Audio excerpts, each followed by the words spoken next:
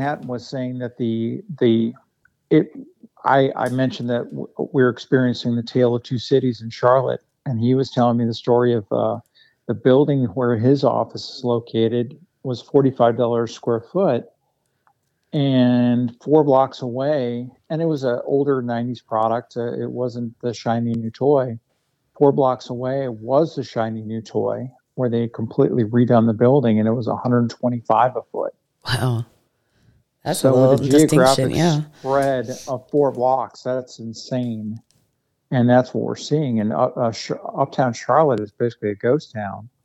And a quarter of a mile down the road is the south end is hopping and is commanding premium pricing. So it's very interesting to see how stark the contrast is between new product and older product. And I mean, not old product, just older.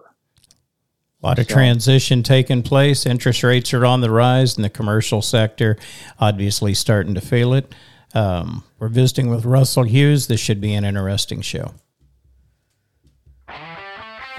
Welcome to The Sale Ring, a podcast dedicated to real estate brokers, agents, and America's top auctioneers that keep the markets moving. Join your hosts, Sean and Trina, as they talk with most successful realtors, marketing and technology experts, investors, and influencers. Welcome to The Sale Ring.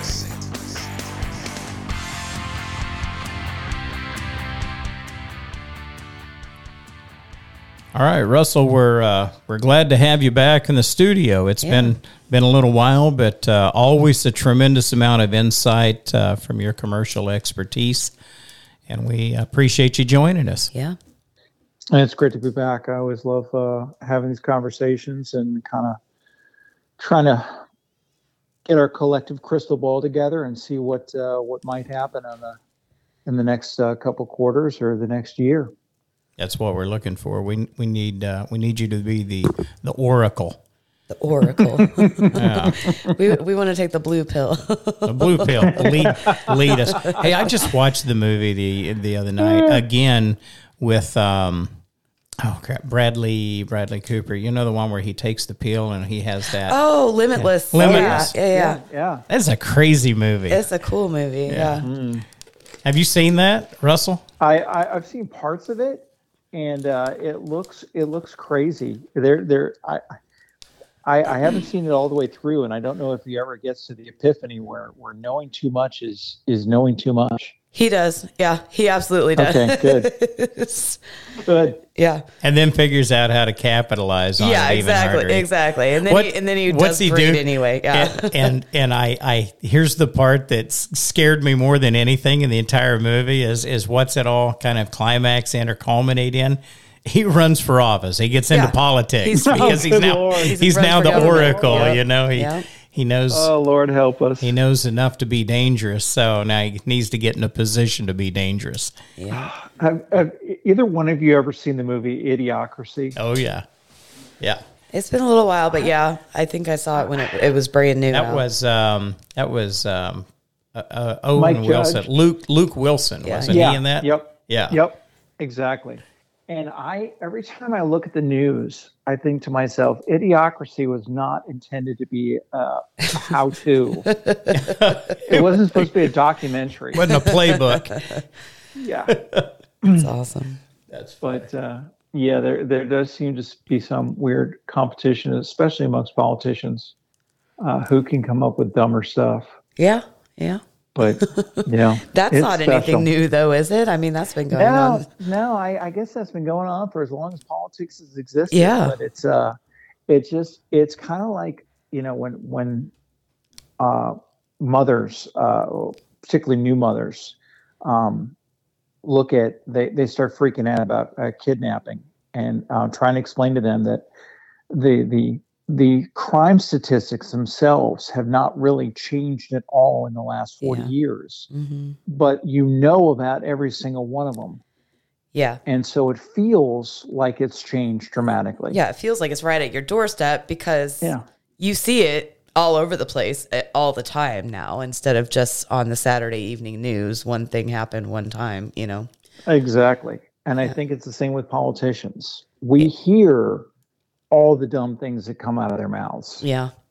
They can't hide. But I don't. They can't hide from it anymore. I don't think it's any more. I don't think it was any more intelligent in yesteryear. Yeah. We just didn't know about it. Yeah, makes sense. Yeah, I like it. So, how's things in North Carolina? North Carolina is good. I mean, we have been such a recipient of the mass migration coming out of COVID. And so many people have moved here. And luckily, the majority of them seem to understand that they have an alternative of being locust or being productive and understanding the mistakes that maybe they have made in the past with their decision making regarding politicians. And perhaps that they could rectify those decisions or at least not replicate them in the future. And luckily we have not had any major seismic lurches in either direction. And North Carolina continues to be a reddish purpley state that is very productive and just huge deals going on, huge amount of influx of people and production and all sorts of goodness going on. So what's driving that? And is that along the eastern seaboard or is it specific to North Carolina? What's driving that influence of people coming in? I think people were really, COVID sort of brought out the worst in certain politicians and leaders. And especially like in the tri-state area, like the New Jersey, Connecticut, New York area. New York is tolerable. Living your life in a couple hundred square feet that you're spending $5,000 a month for is tolerable, apparently, because it wouldn't be tolerable to me under any circumstances. But apparently to some people, it's tolerable if you have everything that New York City has to offer. Yeah. And I can sort of theoretically understand that. I've never been one of the want to live in an anthill or a beehive, but you can sort of theoretically understand it. But when you take away Broadway, you take away the museums, you take away the restaurants, you take away everything that made that decision tolerable, suddenly all you're left with is living in 200 square feet and spending $5,000 a month for it. Yeah. And so you begin the process of looking for alternatives. That happened very early on with Florida because Florida opened up probably sooner than anyone else. And Florida has always been sort of a logical, there's a well-trod path to Florida from the tri-state area. Mm-hmm. North Carolina we had what were called half-backers. So people went down to Florida, made a decision that they had made a horrible mistake. Yes. But didn't want to make and even compound their horrible mistake by going back to New York. Yeah. Right. So they did. So they went halfway. Yeah. Okay. They went halfway. So they went to North Carolina and they were called halfbackers. And so subsequently, a lot of the people from New York who are moving here now already have family here. But also, it's always been a logical midway point. We kind of have good weather, but you can still have winter if you're into that kind of a thing. We've got the mountains and the ocean, and we got Charlotte's a relatively big city, and it's amazing. It's doubled since we moved here in 2010, which is pretty incredible.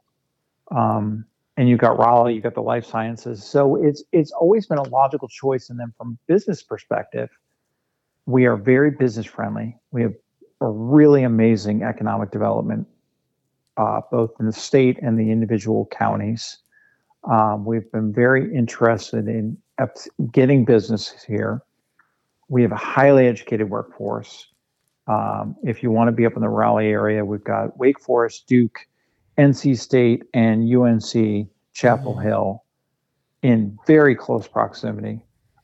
So you can pretty much do whatever you want. You can have whoever you want.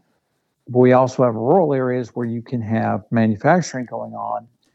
And so it's just been kind of the perfect storm of climate, economic development, opportunities, and really not wanting to stay where they were. So I actually posted something on LinkedIn a couple of months ago where In-N-Out Burger is moving out of California. They're moving to Nashville, Tennessee. Mm-hmm. And that's interesting.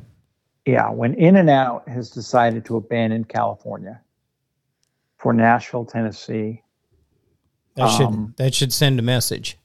It should logically send a message, but unfortunately, California seems to have the most, what is the old expression, tin ear. Uh-huh.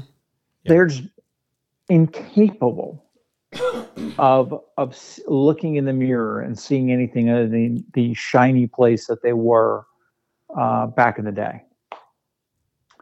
And no matter how many people they have to step over on the way to their office, and now no matter how much feces is on the ground and drug needles, they just can't see themselves as anything other than this glorious place where everyone should want to be. And just like New York, people will only tolerate being in an ant colony for so long.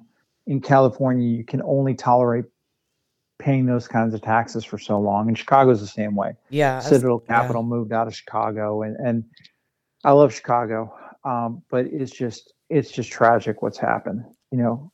Yeah, there's tons of company leaving Chicago right now too. Yeah. They're all going to Texas, it seems like, though. But yeah. Exactly. Yeah. So it's very interesting. It's very interesting to see.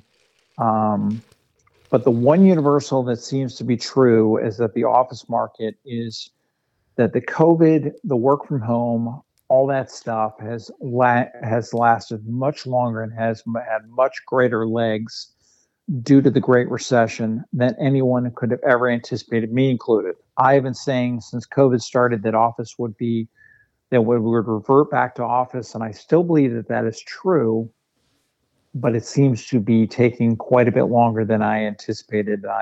I'm the first to acknowledge that I was mistaken.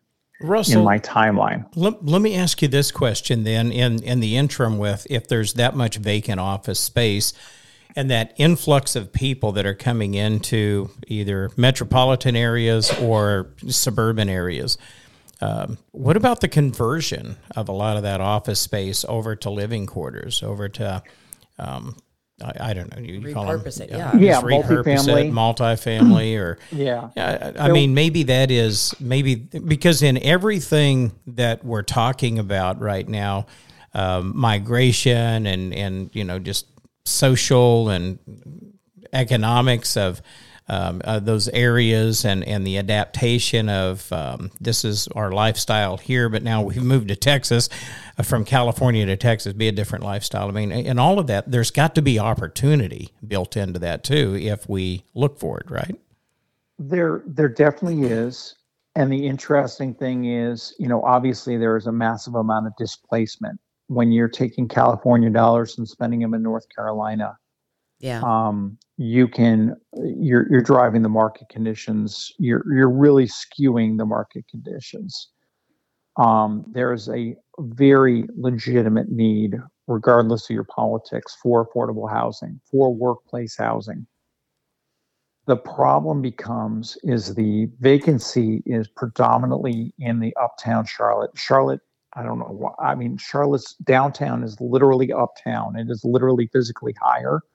And in elevation, 20 years ago, the Chamber of Commerce decided to start calling it Uptown. So if you're wondering why on earth I'm calling it Uptown Charlotte, that's its name. No one understands fully why, but that's what we call it. There are two very large office towers that are in receivership right now. So the owner has defaulted on their CMBS loans. The problem is office space was never intended to be multifamily. It was never built to be multifamily. And there are only certain floor plates. And for anyone listening who's not well-versed in commercial real estate, a floor plate is pretty much exactly what it sounds, but it's the physical layout of a floor of a building. And multifamily buildings have a certain depth that are kind of baked into the equation from the window line.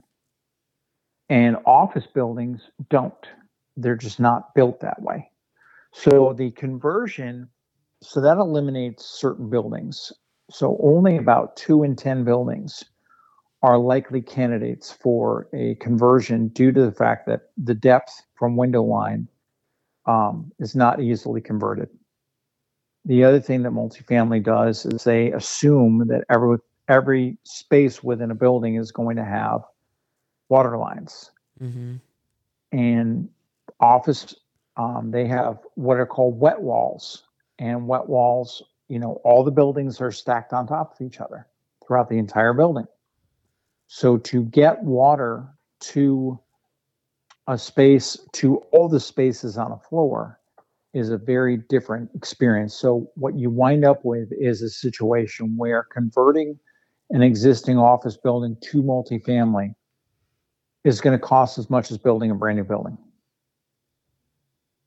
even with elevated construction costs. So it sounds like a great idea. I know that a lot of the city managers and planners are totally on board with it because we need extra units and we could somehow make those requirements of affordability.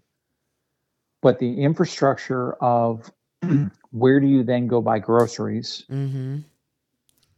Yeah, now you get a food desert and no transportation Correct. You're dealing with people that are kind of bound to public transportation. They're not designed to house people in these locations. So that's a very roundabout way of saying it's not as simple as it seems, but it's something that has to be explored and will be explored because there's no alternative. Yeah. Otherwise, you're just going to wind up with vacant buildings dotted all over the landscape. Yeah, it's going to be interesting long term if housing, dependent upon cost and restriction, if that's not the right answer, then what is the right answer? Because you have, millions and millions of dollars worth of high tower building sitting there in front of you, and it's vacant. Yeah. What do you do with that?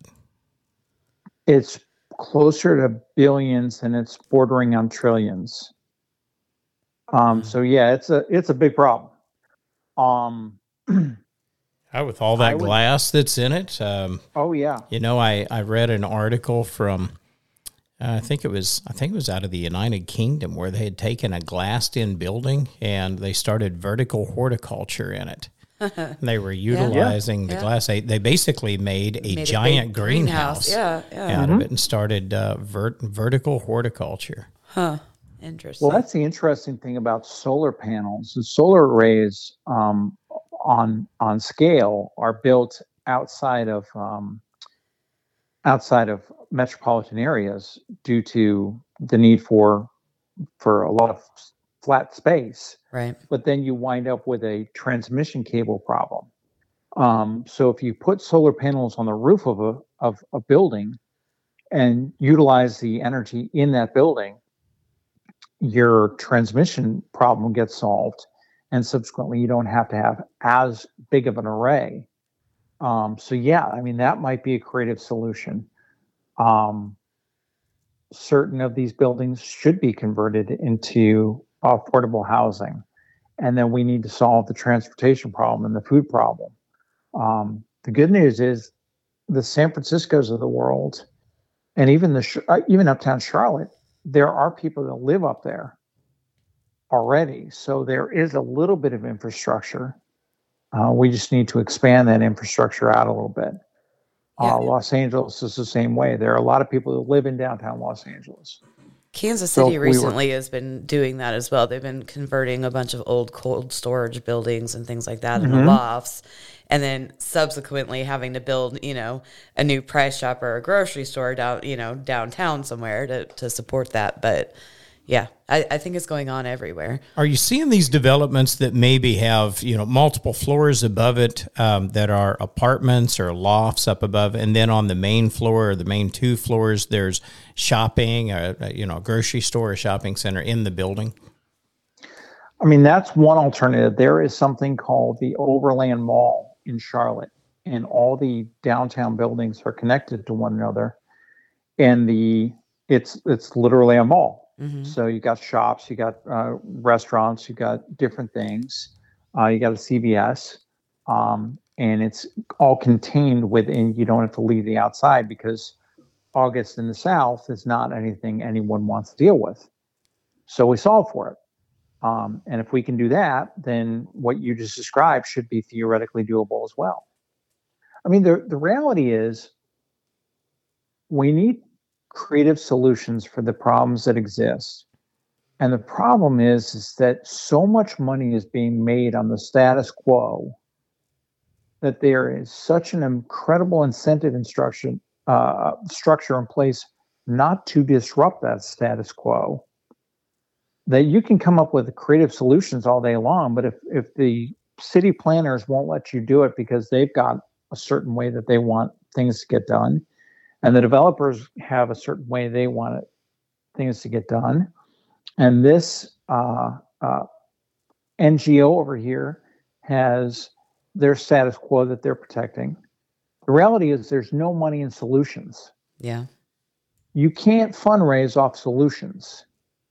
Once something is solved for, the money train goes screeching to a halt. And these different organizations are making so much money raising money off of the problem that they don't really want a solution. Well, that's a problem in itself, then. Mm-hmm. Yeah. We'll have to create another NGO, a not-for-profit, that fights the other not-for-profits to solve problems. And then that probably becomes a problem as well. And then it's just, and then it's like, oh my God, we solved all the problem. We solved all the problems of the other people not solving the problems. Now what do we do? Yeah. I mean, you almost need to start an organization that is designed from its inception to only last 20 years. And then you get the incentive to self-perpetuate out of the system. But something's going to have to change. Something's going to have to be done. What that looks like, I think all cards are on the table. But as long as we keep bailing large organizations out, there's never going to be really a really heavy-duty financial incentive for them to solve the problem. Yeah. Yeah, when that money goes away, or if they have to call bankruptcy, the government's just going to step in and say, no, we got you. So they just keep going as is, and they don't need to be sufficient or self-sufficient because someone else will pick up the pieces. Yeah. Silicon Valley Bank should have gone bankrupt. Yeah. It was not systemically important. Yeah.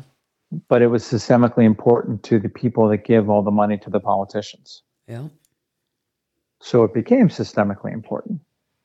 But until we allow things to fail, see what really is interesting, because if we allow these buildings to go bankrupt and go into receivership and actually fail, their cost basis will come down low enough that someone can afford to repurpose them.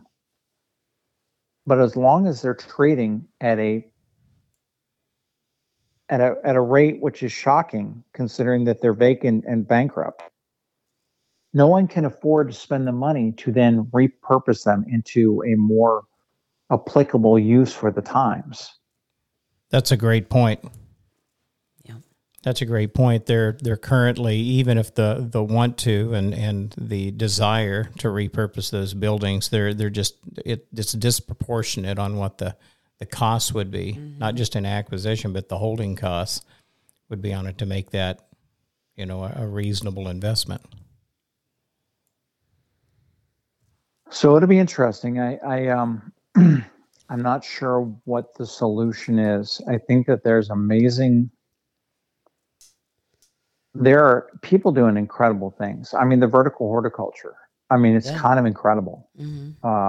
Just the idea, and the volume, the efficiency is pretty epic. I mean, we've got a legitimate food problem globally right now. But is it going to get the same ROI for the investors who own the building? And if it did, would that still make sense as a farming operation? So, Russell, let's hear from our sponsors. We'll be back in a few minutes, and we'll talk more about that in the commercial buildings. Let's hear from our sponsors. Ever dream of owning a country estate, historic home, or lakefront property? Log on to UnitedCountry.com. Would you like to retire to a home built on breathtaking acreage in the mountains? UnitedCountry.com.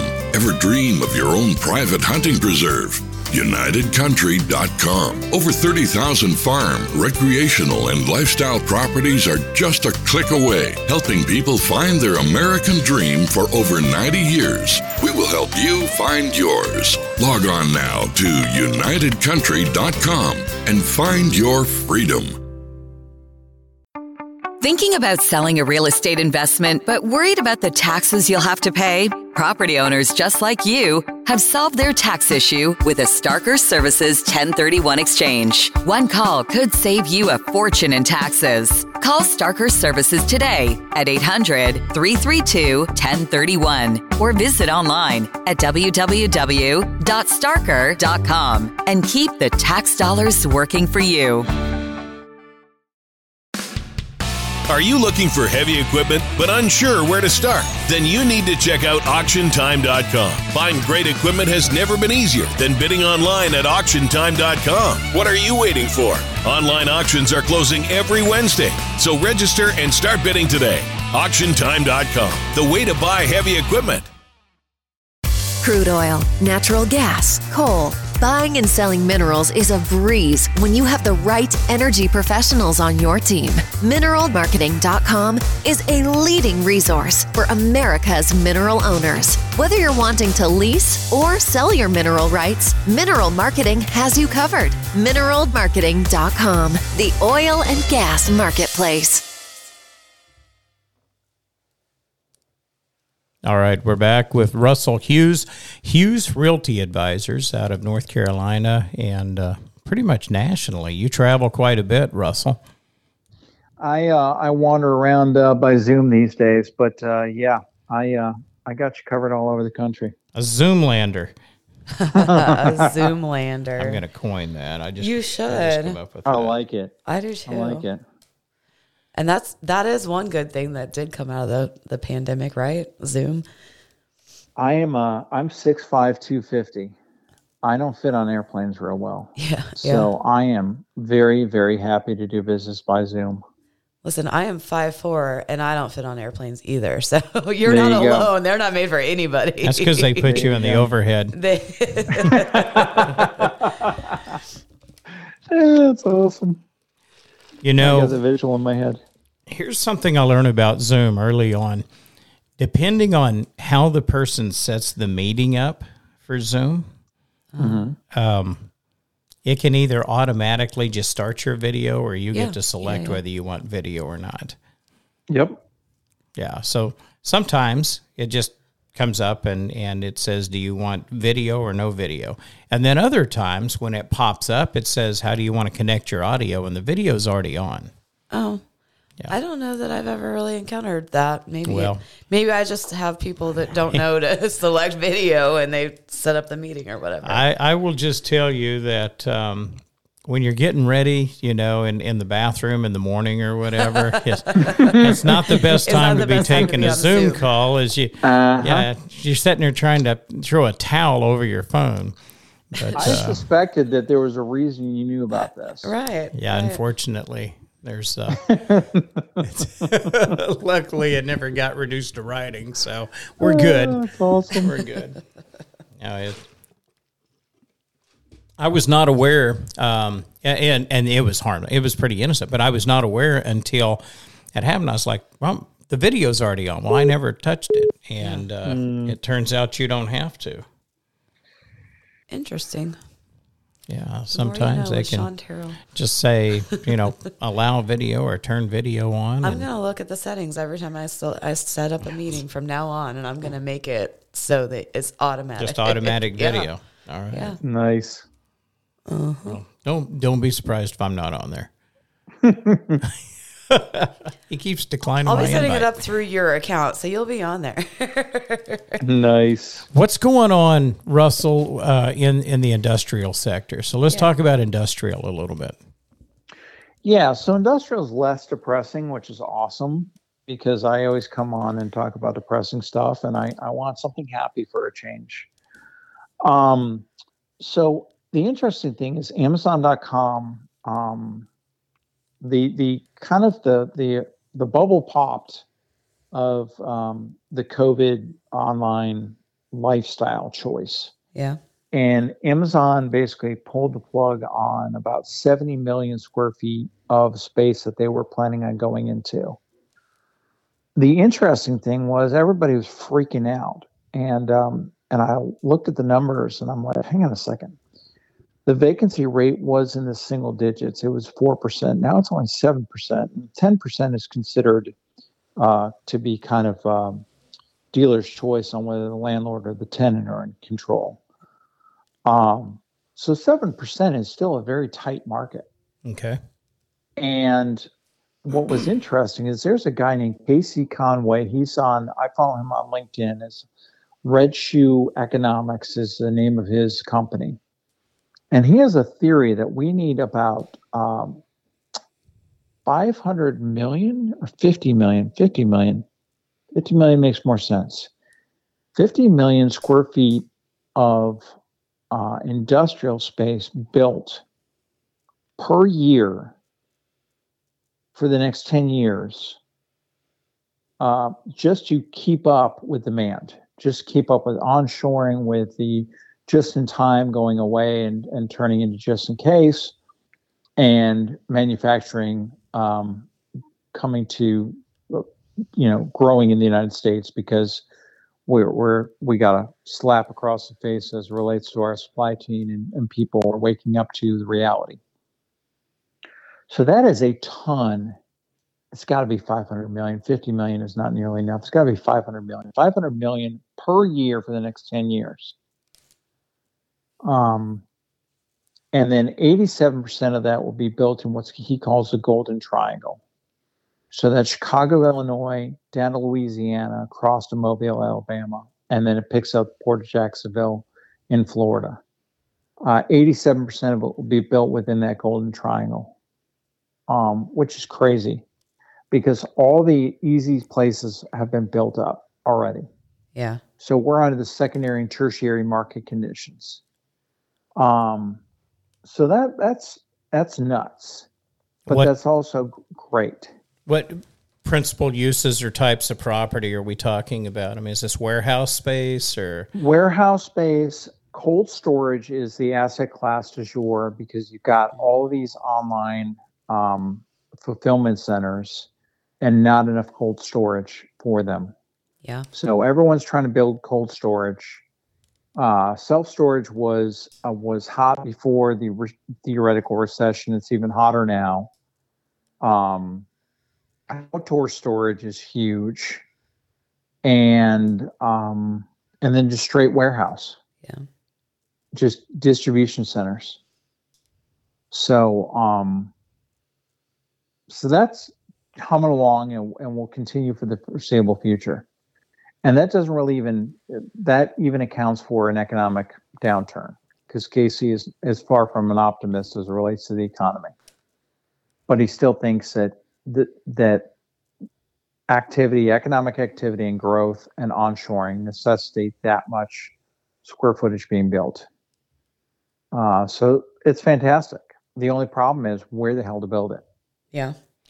And that's where we're coming across, quote unquote suboptimal locations, which is go ahead. Back during the collapse in 2008, end of 7, going into 8, we by 2009 we started working on the disposition side of projects in different parts of the U.S. from an auction standpoint. As you know, I run the auction division here at United Country, and we ended up in Las Vegas to the point that my guy that I worked with and I were getting Trina remembers that. It was terrible. Getting an auctioneer's license in the city of Las Vegas. As I told a very, very kind woman that worked for the city department, I found one that actually seemed somewhat happy about her job in there. And I said, it gives the appearance you don't want any more auctioneers in Las Vegas. And she said, oh, you caught on to that, huh? So they were asking for,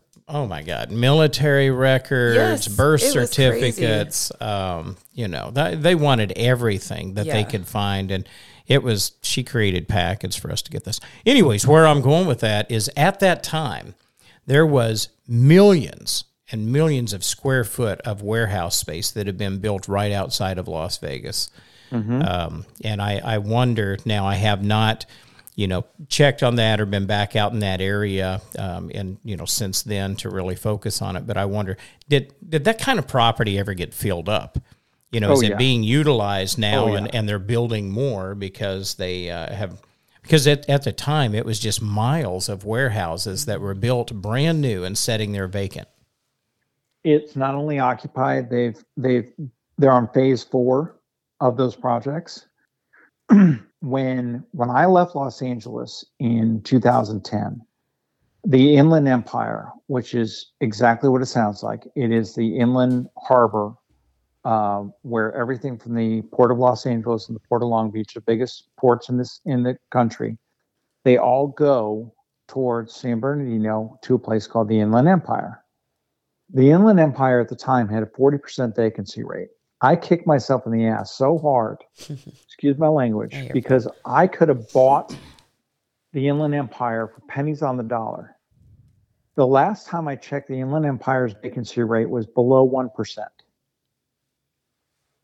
And everyone fleeing California from a distribution perspective is all going to Arizona and Las Vegas. So I guarantee you that those properties are full and they have built their brothers and sisters. And cousins and aunts and uncles. They've got the whole extended family there. Oh yeah. Yeah. Even that weird cousin. Yeah. They built it. It just seems, what is going on that we need that much storage for that much stuff in that short of time? What were people doing prior to that in 1995? Remember, into 2000. Where was all this stuff then? I mean, has our population boomed that much? It hasn't, and it's actually going down. But you got to remember something. We spent the last, the green monster, the pollen is still going crazy here in Charlotte. Yeah, it's the same out here too. Oh yeah, it's just Zyrtec is the official sponsor of the city of Charlotte. Soup du jour. Yeah, Zyrtec, the official sponsor of the Sale Ring podcast. Exactly. Flonase. Seriously, Flonase, Zyrtec. Brought to you by send us some Flonase medicine. and Zyrtec. We spent 30, 40 years doing a couple different things. We offshored our entire manufacturing base. We offshored our entire supply chain.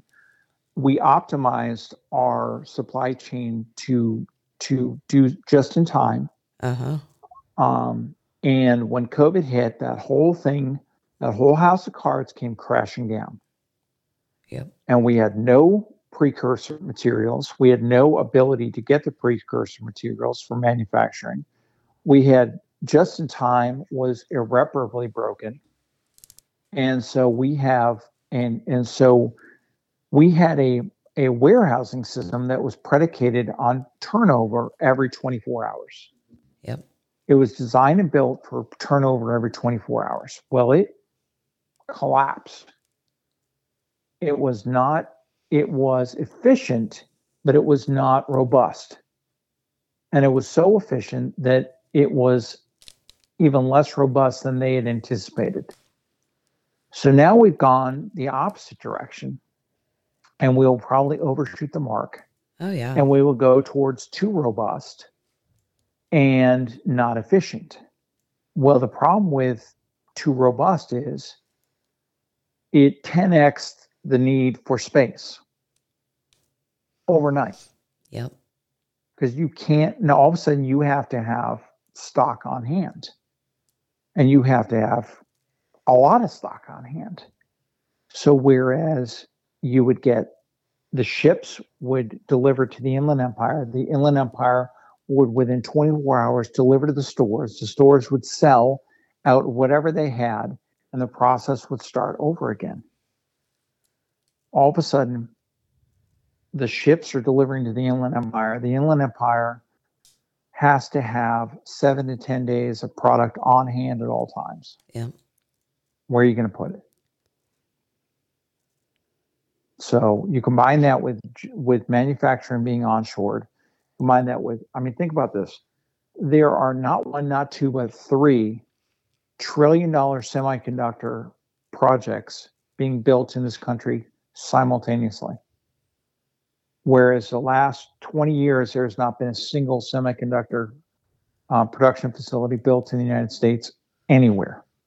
And we now have 3 of them.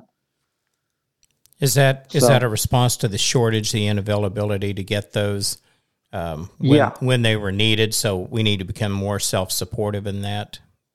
That was a response to parking lots full of trucks and vehicles that were sitting unsold because of lack of one chip.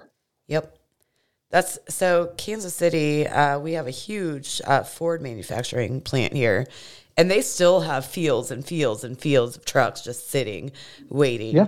And they can't go anywhere until they get those chips still, but they're still there.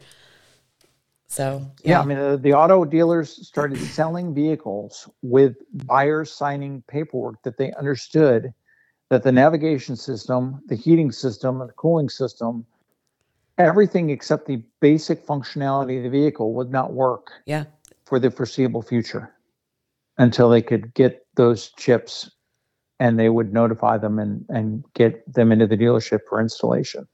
Yep. It's crazy. That's interesting. So Russell, the overbuilding right now of warehouse space, what is so I'm asking the Oracle right now. So fast forward, now that we said, well, here's our response, we're just going to build a lot more warehouses. Yeah. Is there going to be some disruption in the future where we realize that we've way overbuilt warehouse space? Yes. So one thing I'd love to get your take on this.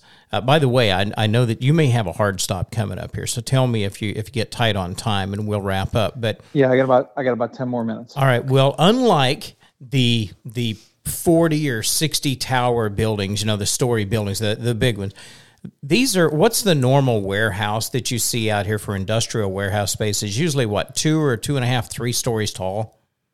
It has changed dramatically over the years. Amazon is building 100-foot distribution centers that have multi floors within them, which is pretty much unheard of. Yeah.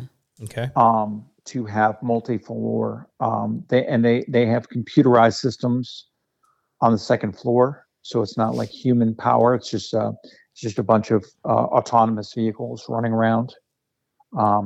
I assume that they party when no one's looking, but there's no visual evidence. Got Toy Story going on in there. Yeah, that's awesome. I saw that. I was in a manufacturing plant for Kloss equipment over in I think it was Harschwinkel, Germany.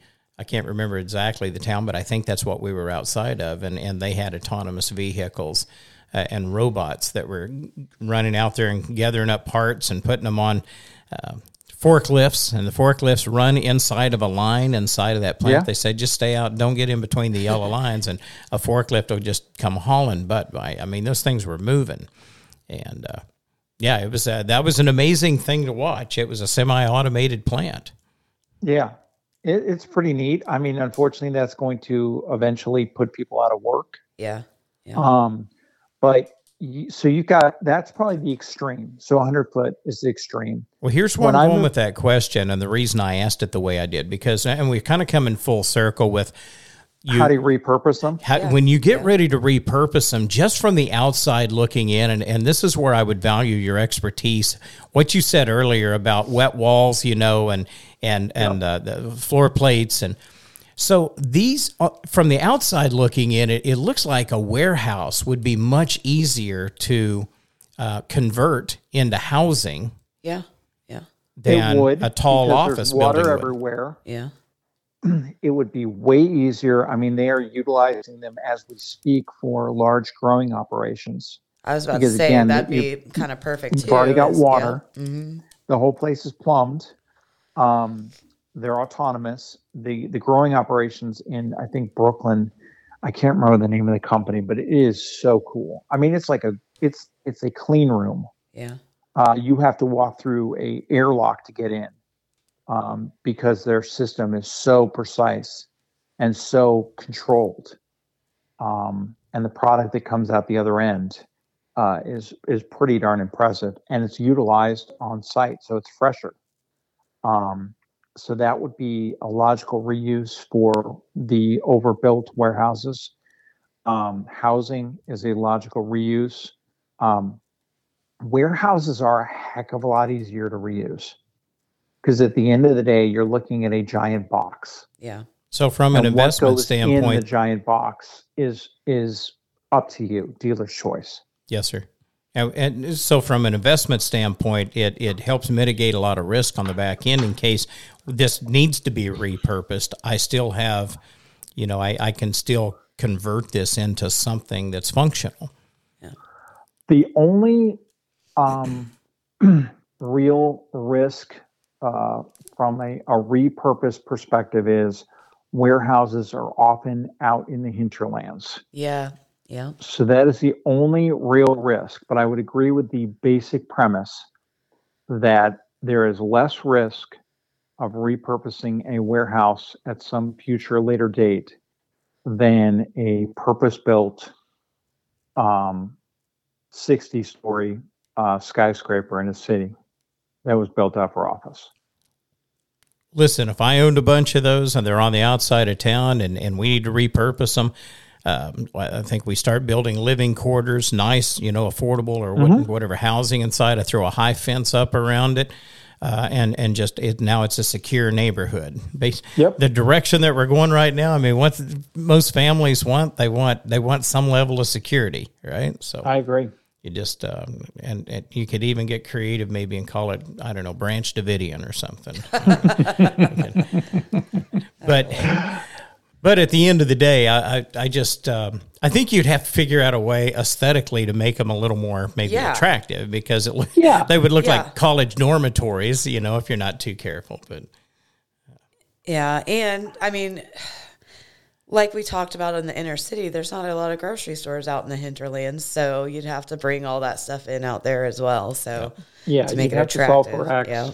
But I mean, you could theoretically, you've got all these boxes around. You could paint the outside with murals and fence them in and build, just section off a portion of the box for a grocery store, which has its own warehouse literally across the street. Yeah.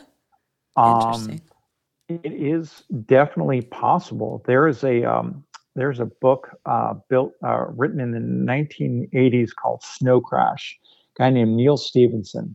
And Neil Stephenson assumed that there was something he is credited with being the first to really popularize the term metaverse, because he theorized a world in which we're interacting online. And his the lead character's name is Hero Protagonist, which is kind of funny. He lives in a storage unit. Yeah.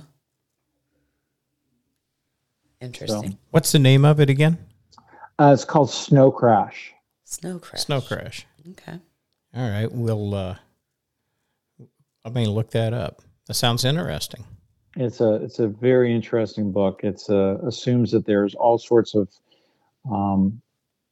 ways of paying for things, not unlike cryptocurrency. It assumes that the federal government is fairly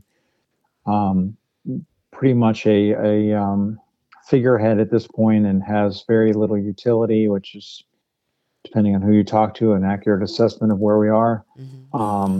It is there's something called burbclaves, which is not unlike what you just described, with a tall fence.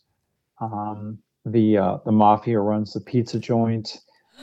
It's fascinating, and the number of things that he got correct. The USS Enterprise is basically a migrant floating immigrant. Basically, people all over the world live, and yeah, it's crazy. Some things he got spot on, and some things are a little fanciful, but it's definitely an interesting read. Yeah. Well, this has been another great and insightful podcast with you, Russell. Any final thoughts? Because I know you've got to jump here pretty quick.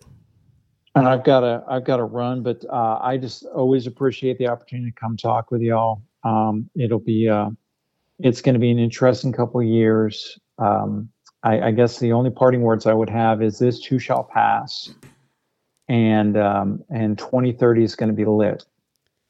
And go buy some warehouses. Yeah. Yeah.